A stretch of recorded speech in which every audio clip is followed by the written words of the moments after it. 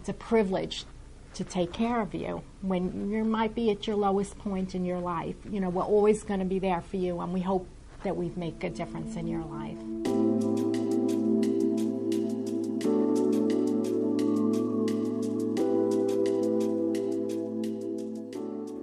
Welcome to Health Story, a sense of purpose.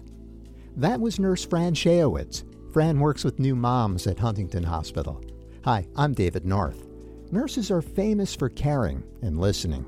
In this edition, we'll hear the voices of several nurses telling their stories of life, love, and their shared sense of purpose.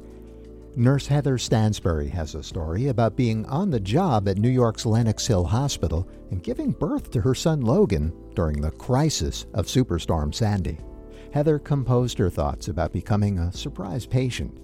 Listen for a surprising reveal about the care she received from her fellow nurses and her supervisor. I came to work as assistant nurse manager the day after Sandy hit to help admit patients that were being evacuated from NYU Langone. I was 2 weeks from delivering my son. The unit was busy admitting patients of all types. Everyone showed so much courage and really worked together. I was making a plan to stay until midnight and return the next morning when I stood up and my water broke, changing our plans. I became the patient at this point and was so inspired to see the other side of the care our nurses provided. Some had not yet been home and couldn't be sure that everything was okay, but they put on brave faces and did their jobs. My director, Deirdre O'Flaherty, sat at my bedside to offer me support. My husband was stuck downtown working, but Deirdre continued to check on me and be there for me when he couldn't be. She said, "Can I get anything for you?" Offered to help with my children. And then my son was born the next day. She continued to stay at the hospital and watch over all her staff, and she was handling multiple units, but still checking in with me. I later found out that she knew the entire time that her home had been burned completely to the ground and nothing was salvageable. She never left the hospital or let anyone know this had happened. Superstorm Sandy was a devastating event for Deirdre. In October of 2012, her community of Breezy Point on New York's Rockaway Peninsula was isolated by flooding, then struck by fire. More than 100 homes were destroyed, including Deirdre's. But she held it together for Heather, her teammates, and the patients at Lenox Hill Hospital. Deirdre was heroic, selfless, and clearly an inspiration for Heather, who explains why she was inspired to brave a superstorm and come to work so near her delivery date. I mean, that's my unit. That's my people, my friends, my family that work there. You're with them every day, and I knew they needed the help. And I wanted to make sure that the people coming to work with us, the NYU nurses, were going to feel comfortable. Because when you go work on another unit just within your hospital, it's not easy. It was amazing how everyone pulled together, and it was just like nothing had happened. Everyone was just working very well together. But I knew I needed to be there to help facilitate that. She's shown me so many things and shown me how I can grow, and it's someone I can look up to. She's not going to just ask you to do things. She's going to do them and show you, and then just be a mentor that it's invaluable, what she's taught me and what she's done for me. Heather Stansbury is a Tennessee native now living on Long Island. She's a mom to 7 kids, ages 19 to 7 weeks. She was on maternity leave as we recorded. Heather didn't name her superstorm son Sandy, but says he has a super personality. So I tell him that he rode in on the back of a hurricane and he hasn't slowed down since. We call him Hurricane Logan sometimes, actually. In our next story, Melinda Constantine of Long Island Jewish Medical Center describes the love and care that's keeping her alive and on the job helping others as she contends with a life-threatening condition. I have been on the heart transplant list now for 19 months. My heart has only recovered to 22%. It is 100% certain that I will need a heart transplant in order to live. Melinda gave birth to her son Lucas in December of 2014. She was diagnosed soon after with postpartum cardiomyopathy. After a series of surgical interventions, she employs a heart device and continues her responsibilities each day as Assistant Director of Nursing Education at LIJ. Melinda keeps her device in a purse-like container worn over her shoulder. She's got style. I have a lot of bags tailor-made to match with all my outfits. But there is the pump is connected to a cord, a wire, that goes from the pump that's next to my heart, and it comes out through my stomach, and it's connected to the power, which is a controller and batteries. Is it tough for a caregiver to accept a change of roles? Melinda says the experience may bring valuable insights. You know, there were times where I had probably not acted very nicely to my nurses or my physicians when I was an inpatient, and the same thing with my husband. But being able to recognize that it's not, the patient is not just the patient in the bed. It's the patient in the bed, it's their family, it's their friends, it's anybody that's in their circle is the patient. I can teach anybody to do any skill.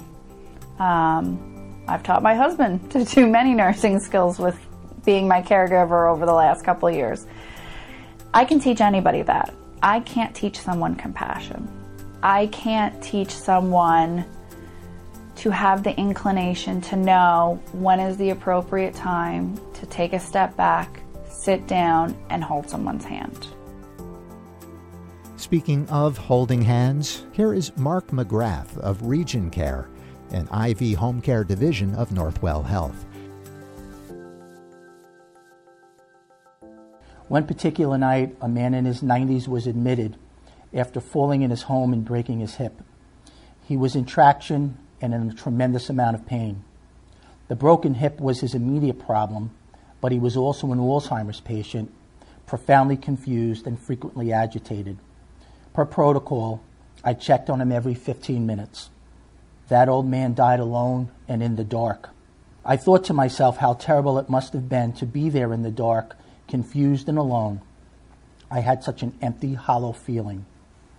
There have been numerous times over the course of my career when I had a patient with no family and they were alone. When I got the call that their heart was slowing, I would go and sit with them.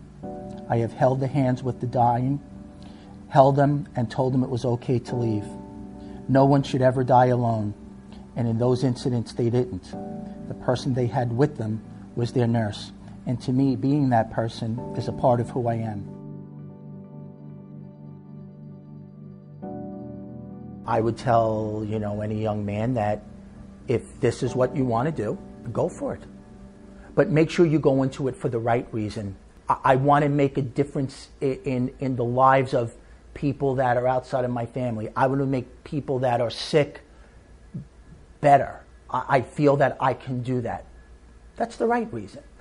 I see more men now, older, going into it. I have a friend of mine who was a police officer. He retired, and he went back to nursing school. I have another friend who was a firefighter. He retired, and he's going to nursing school. I know friends that were EMTs. They were EMTs for years and go into it. That whole part of helping people and trying to make a difference in other people's lives, it has to be a part of who you are. Mark McGrath of Northwell's Region Care.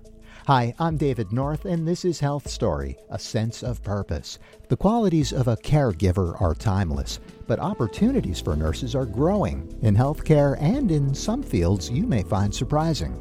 Here is Maureen White, Senior Vice President and Chief Nurse Executive for Northwell Health.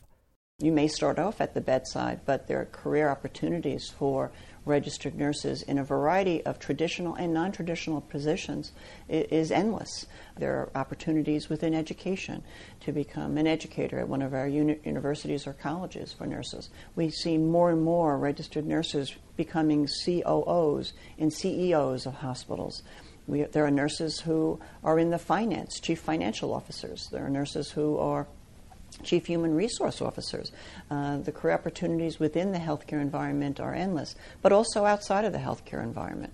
There are many nurses who are working in many drug companies, many sales companies for different medical goods and supplies employ nurses, and they're actively sought after. Registered nurses are leaders, and those leadership qualities that they're able to hone while delivering care become infinitely important in other industries as well, for their discipline, for the detailed-oriented nature that they have, for their attention, observations, and their assessments. It's so vitally important. So there's hardly an industry that you wouldn't see nurses involved with, or couldn't see nurses involved with. Maureen went on to describe how many women and men find their life's calling later in life in nursing. We saw during 9/11 that there were many people from many different industries who said, well, what am I doing? Am I really making a difference? And I wanted to be able to help. And I realized during 9/11, what was I going to do if I ran down to the World Trade Center or to the Pentagon? I wouldn't know how to care for those people, but I want to care for them. And every day we read about new breakthroughs in technology, new breakthroughs in genomics, or different research work that's being done. And the nurses have to stay abreast of those changes, because even the slightest change in treatment will affect how the patients respond, and the nurses need to be knowledgeable about that.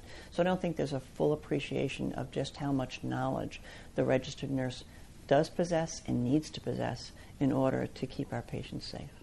Maureen White, Senior Vice President and Chief Nurse Executive for Northwell Health. A sense of purpose, what it means to be a nurse.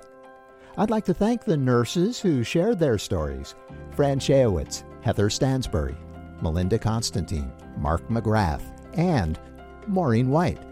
Special thanks to this program's technical director, Andre Dowdy. I'm David North. Be well. Look north at northwell.edu.